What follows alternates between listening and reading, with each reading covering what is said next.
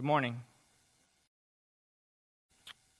I invite you to turn in your copy of God's Word to 1 Peter chapter 4. We'll be looking at verses 7 through 11 for the fourth and final time. This is part 4 of this message section. If you don't have a Bible, you can grab one of the blue Bibles located underneath the seat around you. Turn to page 1016. That'll bring you to our text. While you're turning there, I would just have a quick announcement. Mike Snyder, he's back in the corner with that beautiful white hair right there. He didn't want to come up here, so I said that's okay, but I just want to announce this is his last Sunday with us. He's heading back to Ohio, where his wife is, and had gone earlier to set up a new place for them, and now it's time for him to head back, and Mike has been a faithful servant during his time here, and we will definitely miss him, and pray that the Lord would bless him there, and he'd be able to find a home to fellowship in, a good church to fellowship in, and be a blessing there and be blessed. And Mike, we will miss you, and we do pray the best for you. Okay. And if you're ever back, we hope you'll stop by and say hi to us. So, 1 Peter 4, 7 through 11.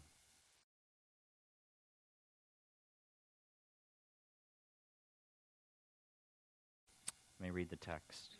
Do a little bit of review, and then we'll try to pick up where we left off. If you were here last week, we left off with the matter of loving one another, and I do want to come back to that. Such an important exhortation and topic, and I just want to make sure we're fully understanding all that Peter is trying to communicate there. So let's begin in verse 7. I'll read through 11. The Apostle Peter wrote, "The end of all things is at hand. Therefore, be self-controlled and sober-minded for the sake of your prayers. Above all, keep loving one another earnestly, since love covers a multitude of sins. Show hospitality to one another without grumbling. As each has received a gift, use it to serve one another as good stewards of God's varied grace. Whoever speaks is one who speaks oracles of God.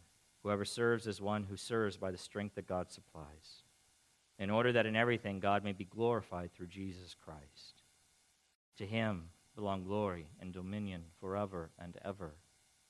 Amen." So just a little bit of review. Christ Church has an important and most urgent mission. We are the Church of Christ, our local fellowship, the body of Christ here in North Fontana. Their King, our King, Christ, the King of Kings, could return at any moment. His return hangs over us. That is the way to understand the end of all things is at hand.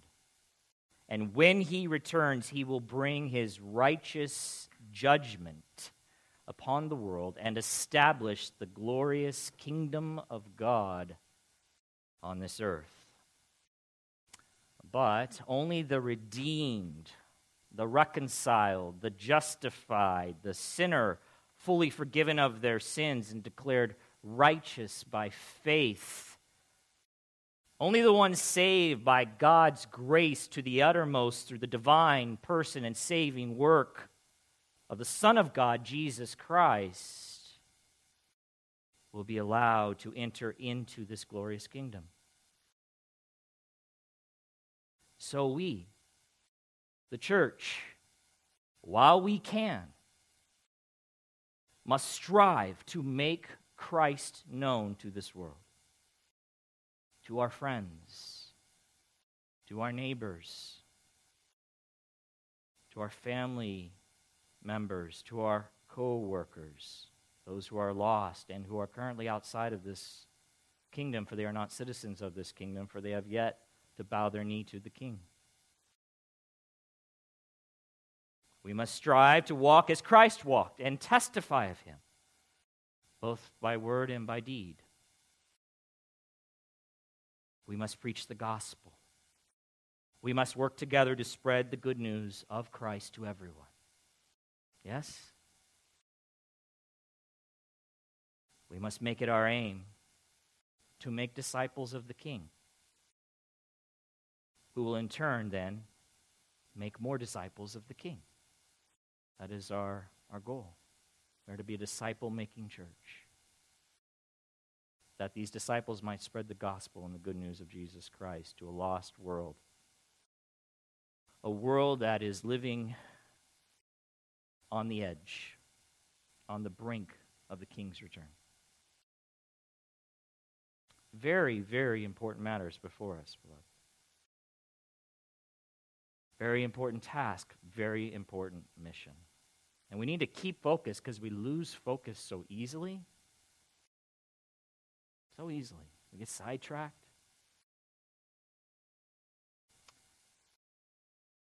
So, in light of that mission, in light of that knowledge that the end of all things is at hand, Peter lays out some exhortations for the church. Church has a mission, needs to be busy doing that mission, but in order to accomplish that mission, it needs to thrive, it needs to be united, it needs to be focused, it needs to persevere.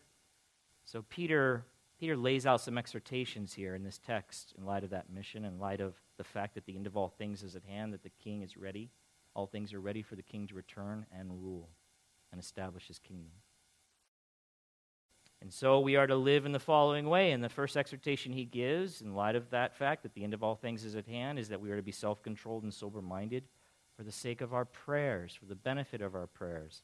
As I've already said, it means we are to think clearly and maturely and correctly and soberly so that when we pray to God, we might pray more appropriately, that we might lift up the lost, that we might lift up our local church body, that we might pray that we would be strengthened, that we would strive to be holy, that we would be confessing our sins before God in our prayer, that we might live Christ out before this lost and fallen world. Certainly, we are to pray for all of our concerns and bring them before our Father who cares for us, right? But as I've said multiple times, sometimes our prayers are not all that they should be. In light of the fact that the end of all things is at hand, we limit them to just the temporary. So we might pray for a job, which is appropriate, that God would give us work, that we might be able to provide for our family, but we stop short. Forgetting that the end of all things is at hand, and we don't add to that prayer, and Father, help me to be bold in the workplace for you. Help me to make Christ known. Help me keep my eyes open. Father, if I'm sinning and living an unholy life in any way, be quick to reveal that to me because I want to display Christ to these people. I want them to see his beauty and not my sin. So Peter says, the end of all things is at hand. Therefore be self-controlled and sober-minded for the sake of your prayers. The king is ready to return and rule. All things are ready. He stands at the door. Stay focused. Next, in verse 8, we covered this last week, most of it. Looking again, this is all review. He says, above all, most importantly, you local churches, that's who he's writing to, local churches, the body of Christ spread out around the world. Keep loving one another earnestly, since love covers a multitude of sins. You might remember if you were here, loving one another, it's a mutual love. It goes both ways. It is to go both ways. It flows in both directions because we need to give this kind of love, and we are going to need to receive this love because people will offend us, and we will offend them in the body of Christ because we are far from perfect. We are, as I said last week, we are stumbling saints, as the song goes that we sing here, beautiful song. We're still being sanctified and changed and transformed. And there are glimpses of that that we see in the body of Christ and brothers and sisters in Christ. We see that little pictures of Christ, and it is beautiful. but we also see in each other a lot of the other stuff, our sinfulness, and it's not beautiful. It's downright ugly. We are to keep loving one another earnestly, Peter says. And you might remember I said that there are other ways to translate that: deeply, intensely. One version says keep loving one another at full strength. We're to, even the word includes a constancy. Intensity and a constancy are the idea there. The picture, the word pictured, the Greek word, the underlying Greek word pictured the taut muscle of a strenuous and sustained effort as of an athlete or a horse at full gallop. It's love one another at full strength, to the max. And again, remember who it's directed to, who the letter is written to brothers and sisters in Christ and local fellowships. It is, as I said last week, a pedal to the metal kind of love. And why? Why are we to love one another this way? Why does Peter say, above all, maintain this earnest love for one another? As I've already said and alluded to just a moment ago, as one writer puts it, the idea that love covers a multitude of sins means that where love abounds in a fellowship of Christians, many small offenses and even some large ones are readily overlooked and forgotten. We are to be readily overlooking and forgetting the small offenses of others, and others are to be readily overlooking and forgetting our small offenses. Okay? You know, this exhortation certainly makes sense in light of what biblical love is. And we've spoken about this so many times because love is just a word thrown all around in the world, and it's completely devoid, really, of what the Bible says about love. It's something else. It's the same word, but they define it differently. They mean something different than what the Bible means. A good definition of love is found in 1 Corinthians 13. And there Paul is writing to another messed up church who lacks love and is on the verge of destroying one another because of their lack of love. And remember, the end of all things is at hand. The church has a mission. The church is busy destroying one another. They're not certainly accomplishing their mission. Yeah? Paul says in 1 Corinthians 13, 4 through 5, just a couple of verses from that section, love is patient. Right? Do you know that word actually means long-suffering? I've said this before. I used this passage at a wedding ceremony. Amira's, actually. And when we think of patient, I think we just think of, waiting for our Big Mac through the drive-thru, or our popcorn to pop in the microwave. But patient here actually means long-suffering, suffering long. Love suffers long for the sake of others, for the sake of the church, for the glory of Christ. Love suffers long, and it's kind. It's kind. And it does not envy or boast. It is not arrogant.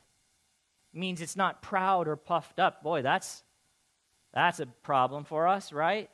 Because we tend to be proud and arrogant and puffed up, and honestly, that is the root of many of our problems, one with another. How dare you not love me like you're supposed to? How dare you? Puffed up, arrogant. It's not right that the other person didn't love you, but it's our attitude towards that. Right? In arrogance and in pride, we approach it like you just spoke against the King of Kings, and you're the king. Right? But biblical love is not arrogant. It's not proud. It's not puffed up. It may be insulted. It may be offended, but it's kind. It's long-suffering. And because it's not proud or arrogant, it doesn't get into a frenzy.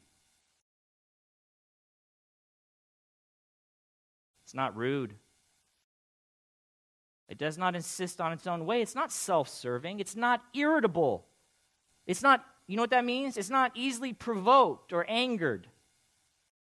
Beloved, are you easily provoked and angered? Well, it depends on the day, right? Or week, I don't know. But biblical love, if we're loving one another this way, in the power of the Holy Spirit, I told you last time, this is the only way to do this. I don't have the ability to love you like this in my own strength. In my natural fallen man, I am irritable. I am proud. I can be rude. Patient. Right? Long-suffering. But in the power of the Holy Spirit, by the grace of God, these things are possible and commanded of us. It's not irritable. It's not resentful. It's not up there, but verse 5. The Greek actually says this, just in light of, I'm reading this to you in light of what we just read, love covers a multitude of sins. It's not resentful. The Greek literally says it does not count up wrongdoings. It does not count up wrongdoings. Another translation says it keeps no record of wrongs. Or another puts it this way, it does not keep track of other people's wrongs. Right? So this is where the church starts to become weird when they don't love one another like this. They don't love to the max with biblical kind of love, and so we in various little ways do wrong one another, beloved, we do, and instead of letting love cover over a multitude of sins, instead of being kind and patient and not irritable, we're all of those things, and then we keep a mental list of how we've been wronged by a brother or sister in Christ. And that destroys fellowship. That makes it hard just to be together. Makes it hard to serve alongside one another. It seems like those things always rise to our minds if we keep a list, but love keeps no record of wrongs.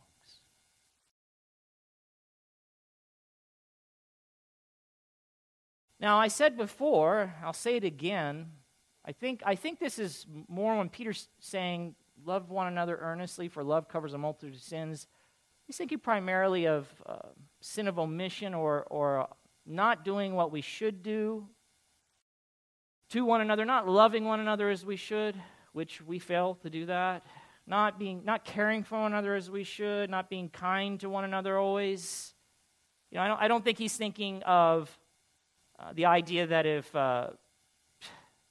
someone strikes the other one in the face or something, becomes angry with them and physically assaults them, that you're going to need to reconcile with that brother. You're going to need to say something to them. You're not just going to say, hey, love covers a multitude of sins, and it's all fine. Just do whatever you want. Beat me over the head.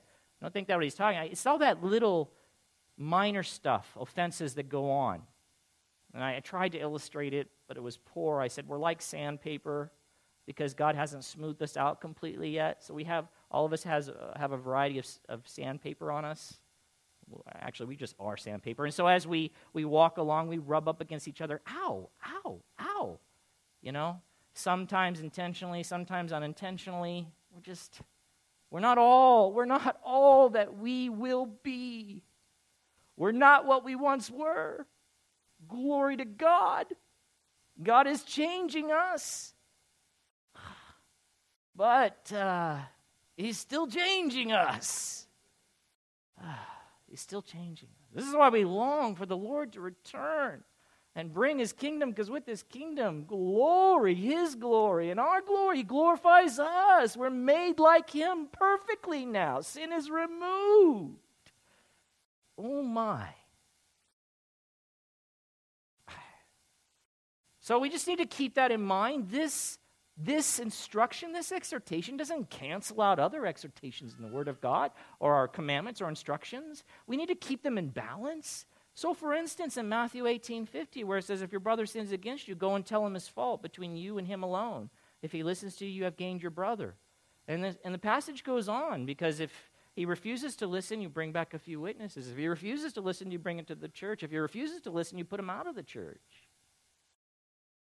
So there is a place for that, to do that. But there are so many minor offenses that you don't need to constantly keep bringing them to your brother or sister. You can just cover them with love. Patient, kind, non-irritable, non-record-keeping love. One writer says, this teaching does not preclude the discipline of a sinning, unrepentant church member. And we see that in Matthew 18. We see that in 1 Corinthians 5, where Paul says, put this man out of the church. I mean, he committed some heinous sins, some sexual sins. He was in the church. Put him out. He doesn't say, hey, it's all right. Love covers a multitude of sins. It wouldn't apply to this. It means specifically, this here in 1 Peter, that a Christian should overlook sins against him if possible and always be ready to forgive insults and unkindness. This kind of love, as one writer says, promotes the peace and harmony of the brotherhood, of the church, of the local church. It promotes it. Well, who cares about the peace and harmony of the local church? I care. Do you care, brother and sister? Do you care? You should. The strength of the local church and its mission is at stake. The end of all things is at hand. Therefore, love one another earnestly, deeply, intensely. For love covers a multitude of sins. You're not yet perfected. You're gonna wound one another. You need earnest love for one another. Maintain it. Keep doing it. In order for you to stay together, to be tight, and to be focused, and to stay the course, for the end of all things is at hand. And I love the idea of covers, when you think about that. Think of that, just picture that idea of covers. Covers. So, my brother here, I was trying to figure out who to pick. My brother, maybe I sin against him. I am unkind in some way to him on any given interaction, Can your pastor be unkind? Yeah, yeah, because he's a sinner being saved by grace too. If I were to continue to do that, then you should remove me from the pulpit. But do I fail? I do. So if he's applying this passage, and instead of getting all worked up in arms and maybe even making an issue of it with me because it was a minor thing, he takes his blanket of love and covers over it. So now when I come back to my brother, it's not even there. It's covered. See, this allows him and I to continue to partner in ministry side by side without there being any issues, because he's just covered. It's a minor offense. It's covered. It's gone as far as he's concerned. He chooses not to recall it, to keep it on a list. He just lets it go. He looks the other way. As I told you before, if we were to bring up every offense to one another, we'd probably just spend all of our time doing that. Because we're messed up. We need to be gracious with one another. And I was thinking about this. The world. Think about the world. So this is very different than the way the world approaches these things.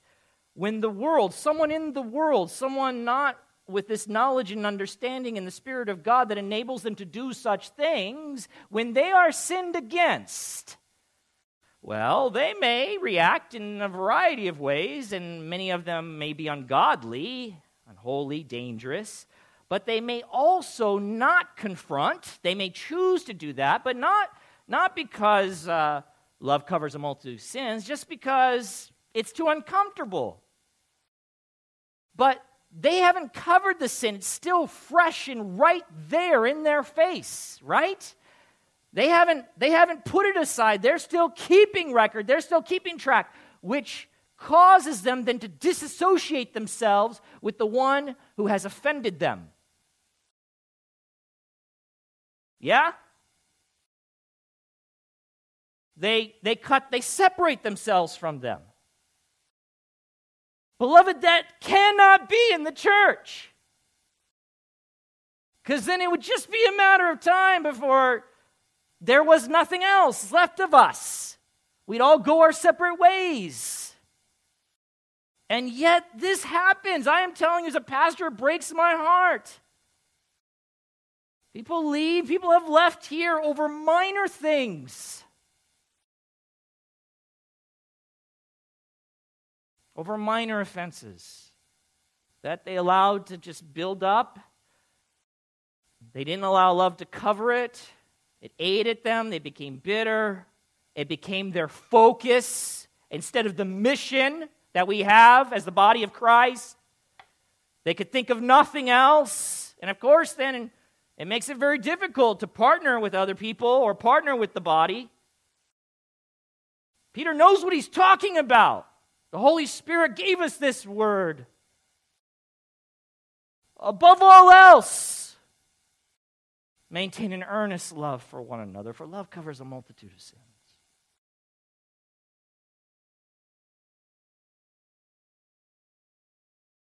You with me so far? What's the next exhortation? 1 Peter 4:9. Show hospitality to one another without grumbling. Be hospitable is another way to put it to one another. Okay, that word hospitality. We've talked about it before. We covered it when we went through Romans. But just remember the context here. I continue to bring you back to it. The end of all things is at hand. Church, local church, you have a mission. So he lays out in light of that these important exhortations concerning prayer, concerning our love, and now concerning hospitality, which is another expression of love. But I want to tell you what the word means. Again, I want to remind you, maybe you've never heard, you weren't here for the Roman series, but there is a word that you've heard a lot lately, especially within the current political realm. Xenophobia. Have you heard that? Xenophobia. Trump has been accused, President Trump has been accused of xenophobia because he wants to build a wall and he wants to keep out people from the Middle East, so on and so forth. This is what is said. Yes, I just want to make sure you've heard that with me. Xenophobia. Okay, xenophobia basically is phobia of strangers or foreigners. That's what the accusation is. He has a fear, or the person being accused of that has a fear, and therefore they don't want them around. Well, the word hospitality here, okay, and xenophobia is actually Xenophobia. That's how you spell it. You with me? All right. The word for hospitality is Philoxenos.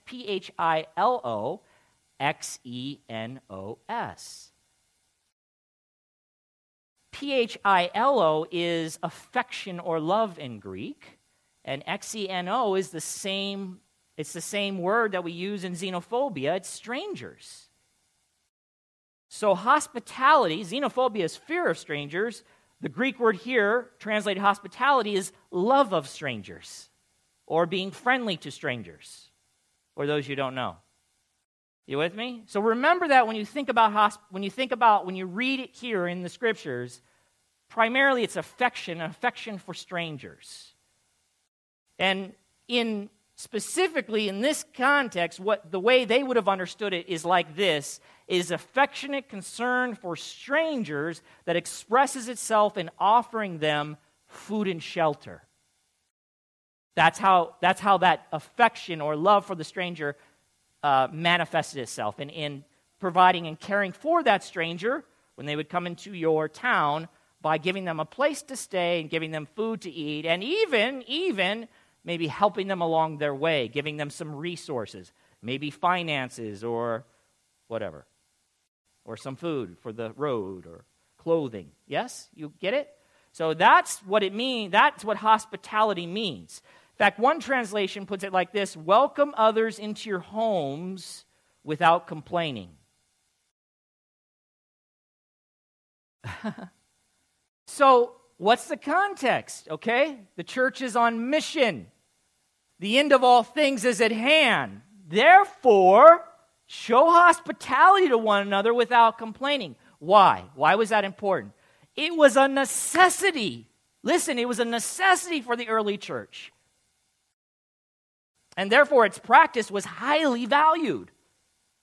And I'll get to that in a moment, why it was a necessity. It was such a necessity that one of the qualifications of the leader of a church, an elder, a pastor, such as myself, was that they must be hospitable. If they are not qualified to be an elder. Right? So if they're going to be leading the church, they need to be leading the way. And if they're going to be telling the church, show hospitality, they themselves should be exercising hospitality, affection, love of strangers. Yes? In fact, I have one of the things we do is, you may not know this, but when we have our elder meetings, we go around the room and we kind of talk to see who have you had that you've never had into your home this last month. That's part of our deal. We want to make sure, hold each other accountable, that we are continuing to exercise this responsibility to show love for folks we don't know. We've never had them into our home, and to bring them into our home. And, you know, it's interesting because some of the feedback that we get is people telling us, I've never had another church do this. I've never been invited into the pastor's home or an elder's home, which is sad to me. Just sad. But we are striving to be what God wants us to be and to model it for you. One writer says, without its practice, that is hospitality, the early missionary work of the church would have been greatly hindered. The church is on mission, right? Yes. For a time, we are here to make Christ known. All things are ready for him to return. His return is at hand. So we need to be busy about the work. But in the first century church, that work would have been hindered greatly if it were not for hospitality. Why? Well, as men and women went out, missionaries went out, it wasn't like today, man. They didn't have a whole host of places where you could lodge. And if they did, many of them were first expensive. And it wasn't like the church was rich. In fact, a great deal of the church was not rich, poor. They didn't have a lot of resources, but they were doing all that they could with what they had, and they were focused and on mission, and they were making Christ known. So as they went from city to city, and they got there, where would they stay? They needed the church that was there, or brothers and sisters in Christ that were there, to open their homes to them. That was one issue, just the expense. But the other issue, probably even more important, was a lot of weird things, sinful things went on at the lodges in the first century early church. And that's similar in some ways to some of the hotels and stuff that we have today. But even more so, pagan practices associated or going on. So the Christian didn't want to be a part of that, so where would they stay? They needed the church, they needed the people of God to open their home to them. Furthermore, one writer says, hospitality was necessary in order for the church to meet in various homes. Okay? To meet. Guess what? It wasn't or I'd say, a couple centuries. For the first 200 years, there were no separate church buildings. There was no Heritage Community Center or Jesse Turner Center or lobby in the hotel that you could rent. Okay, so for the people to gather together. So where would they meet? They would meet in people's homes. And so someone would have to open their home, or a bunch of someones would open their home and invite these strangers in. Now, we have a place to meet, so I guess we don't have to practice hospitality. That's not true. We are still in need of hospitality, maybe not to the same degree for the purpose of advancing the mission of the church that the first century church did, but we don't have a place to meet for our growth groups so that we can study the Word of God and grow in the knowledge of God and be motivated to live for the glory of God and to make Him known. So we ask people to voluntarily open up their homes and allow strangers in the sense that they don't know them. They're not their friend. They might be brothers and sisters in Christ. They may not be, but we ask them to open, and they do that, and we're thankful and grateful for that. So we still need hospitality. We don't have a baptismal tank here, do we? So in order to be baptized, we got to find somebody with a jacuzzi who will open up their home to strangers and all the liabilities of little kids falling into the pool, and be willing to do that so that we might continue to advance the cause of Christ, making disciples, baptizing them in the name of the Lord, the Father and the Son and the Holy Ghost. You see? Hospitality is still very important. Peter adds this, that it's to be shown to one another without grumbling, without complaining. Well, why might that happen? I don't know, beloved, a bunch of strangers in your house with all kinds of different opinions about, I don't know, how you live in a house and walk in a house, or maybe they're not paying attention, or maybe because they're not, thinking so much or concerned about you and more concerned about themselves, they're messing up your house, right, because they're self-centered and self-focused, or maybe they just don't even follow your simple rules that you have for them, or they, accidentally, not intentionally break stuff, or maybe intentionally. Boy, that would be not good either, like a kid, So he says, listen, do it without complaining. One writer says, without resenting the time and expense or sacrifice which may be involved. And that would be a real temptation. It remains so for us. Don't cave into the temptation to complain or grumble when showing hospitality. The end of all things is at hand. You're all worked up about your place. Keep it in focus. That doesn't mean I don't let them do whatever. Rip it all apart. The end of all. No, you may have to live there for a lot longer. And you'd like to not have glass broken all over the floor. And you'd like to keep that carpet lasting for a while. So you ask people to take off their shoes before you come in. Fine. But if this is everything to you, then you'll never even open your home. And if you do, you'll find plenty to probably grumble and complain about, and you'll do it because you haven't heard Peter's exhortation. You are not keeping in mind the fact that the end of all things is at hand. So in light of that, show hospitality to one another gladly. That's the idea. Do it cheerfully. You're going to need the Holy Spirit to do that. And then you'll have to repent when you don't do that, and then go back to the Holy Spirit and trust in Him. All right?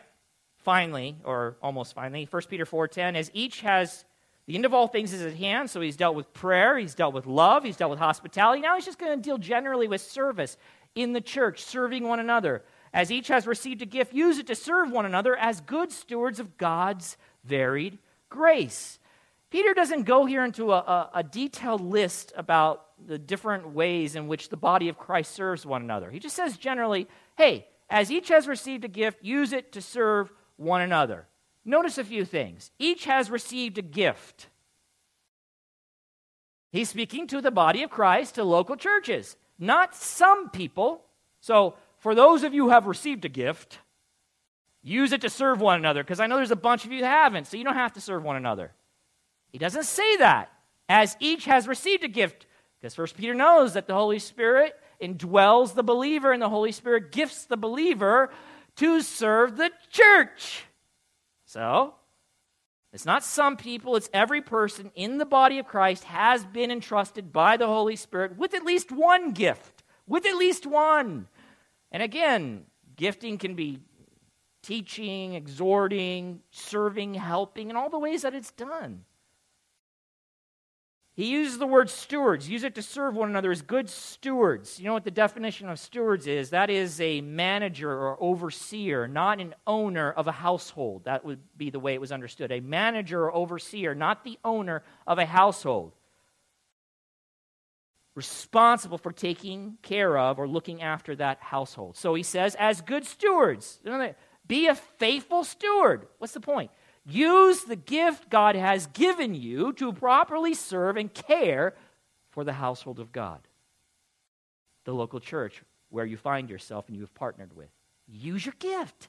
The end of all things is at hand. Use your gift to serve one another in that local fellowship. Be a good steward. Don't be a bad one. Don't just sit on it. Use it to assist them and help them and minister to them in all the varied ways that takes place in a local fellowship. The idea that people would come and just the only participation they have is just to come here and sit and listen.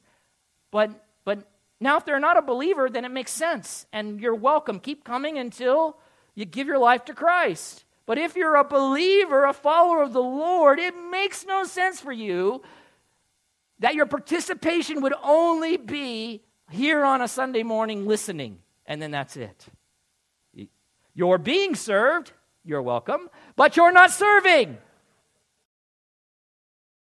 And we have a mission, and we need you because the Holy Spirit has gifted you to build up this body in one way or another, that we would all be strengthened, encouraged, exhorted, motivated, kept on track to stay the course and make Christ known. You see? Again, it's about Christ. Ultimately, it's about Him. But He has chosen to make Himself known through us. And we're a mess, and we need all the help we can get. So if He's brought you into the body, serve that body. I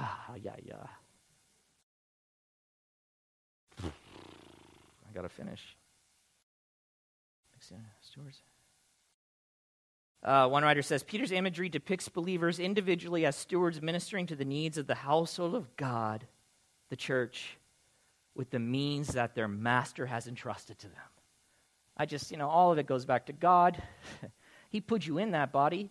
He sought you out, and by His grace, He brought you to Himself. He gave you eyes to see and ears to hear and a heart that could believe. He granted you repentance that you might turn to Him and bring yourself under the King. Then He brings you into the body of Christ. And then, get this, at your birth, at your new birth, He regenerates you. He gives you the Holy Spirit, the powerful Holy Spirit. Why? So you can say, I got the Holy Spirit. No, that you might be empowered to live for Him. And part of that living for Him is not you by yourself in your house, just you serving God. It's you in fellowship with the local church, partnering with them, giving yourself to them, for them, that they might make the one who saved them known. Yep, I'm going to go fall down right after this is over. So remember, the end of all things is at hand. Don't sit on the gift God has given you. Don't just come to get, but come to give. Partner to give. Come to be a blessing and help your local church be that all that it can be for the Lord and fulfill its purpose on this earth. Just think about the whole picture. All right, so I'm loving earnestly, so love covers. All right, little offense here or there. It doesn't stay. Come on, let's stay on track. Boom, covered. All right, come on, let's go. Let's stay with it. Let's stay on course. Come on, let me encourage you. Let me strengthen you. Let me help you. Oh, I'm going to need it in a moment because I'm going to mess with you in a second. I can just feel it. And then I'm going to need you to come cover it. And now let's get back together. Let's keep praying as we ought to. Let's keep doing this. Let's stay on mission. Praying, loving, Hey, we got some people coming in, or we need a home opened up so we can continue to feed the people the Word of God, they might grow. Need some hospitality. The end of all things is at hand. Stay focused. Stay on track. All right, and then finally, looking back at the text,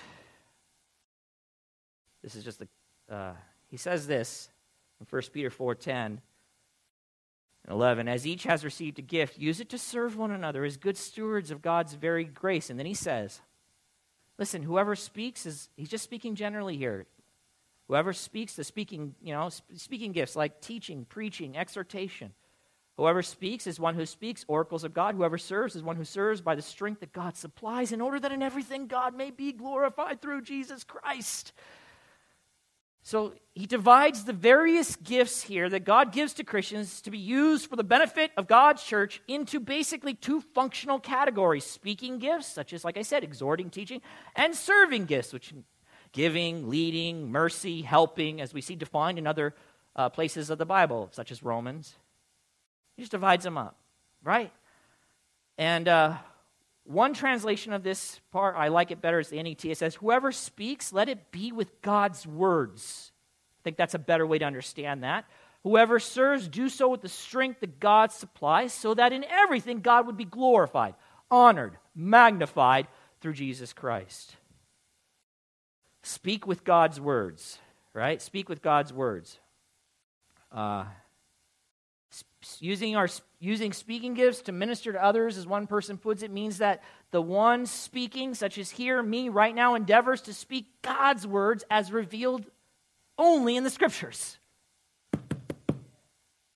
Not, just magically coming into my mind from somewhere and me trying to convince you these are God's words. Right here, he has revealed himself, and I am to use his words to make him known, and exhort his church, and encourage his church, and teach his church, and strengthen his church, that they might make him known.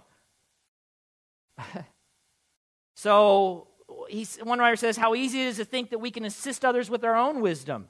But those who are entrusted with the ministry of speaking should be careful to speak God's words, to be faithful to the Scriptures. And that is why, intentionally, our middle name is Bible. Summit Bible Church. This is what we want to bring to you. And those who teach or speak for God should be teaching this and nothing else. Not their own wisdom, please. God's wisdom. It's not going to do me any good, your wisdom. But God's wisdom will empower me to live for him as I ought. Direct me, guide me. Yes? And then he says, serve with the strength that God supplies. Right? Serve with the strength that God supplies. So, again, you got speaking gifts and serving gifts. He kind of just lumps them under those categories, functional categories.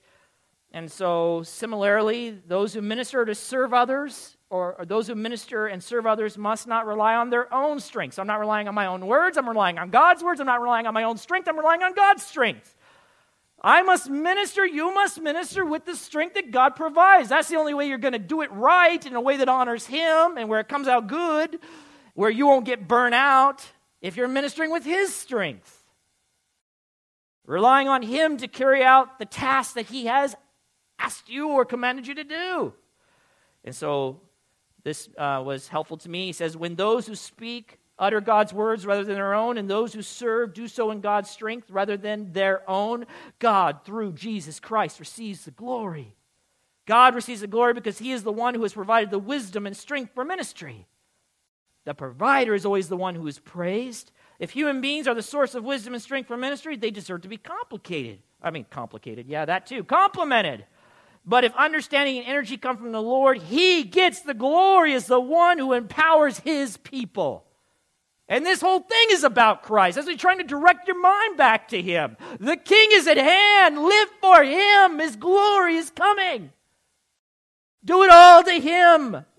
In his power, in his strength, using his words. And finally, at the mention of Jesus' name, that he says there in verse 11, when he says, through Jesus Christ, I would just say, Peter can't help but break out in praise. That's what you see here at the end. This is a praise, a doxology. He closes this section, to him belong glory and dominion forever and ever. Amen. And dominion, beloved, that's power, authority, control. Remember how he started this section. The end of all things is at hand. Our King is coming. It is near. All things are ready for him to return. We will see his glory displayed, his power displayed in a way that we have not, that we long for.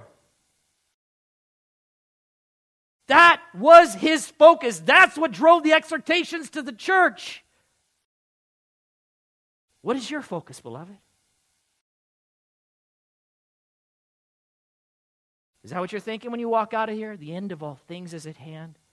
Therefore, I must pray appropriately. Love one another in this body earnestly. For love covers a multitude of sins. I must show hospitality without complaining. Cheerfully, I must serve the body here with the gifts God has graciously given me. I must do it well in order to make Christ known, for his glory is about to be displayed. I need to let people know. For all who have not called upon him in saving faith will not enter into that kingdom, but rather they will be subject to the power of his unstoppable wrath. I must make him known. I must make him known, and I must work in this church to help my brothers and sisters in Christ that we together, collectively, as one, might make him known. Brother, will you come up and lead us in our time of remembrance?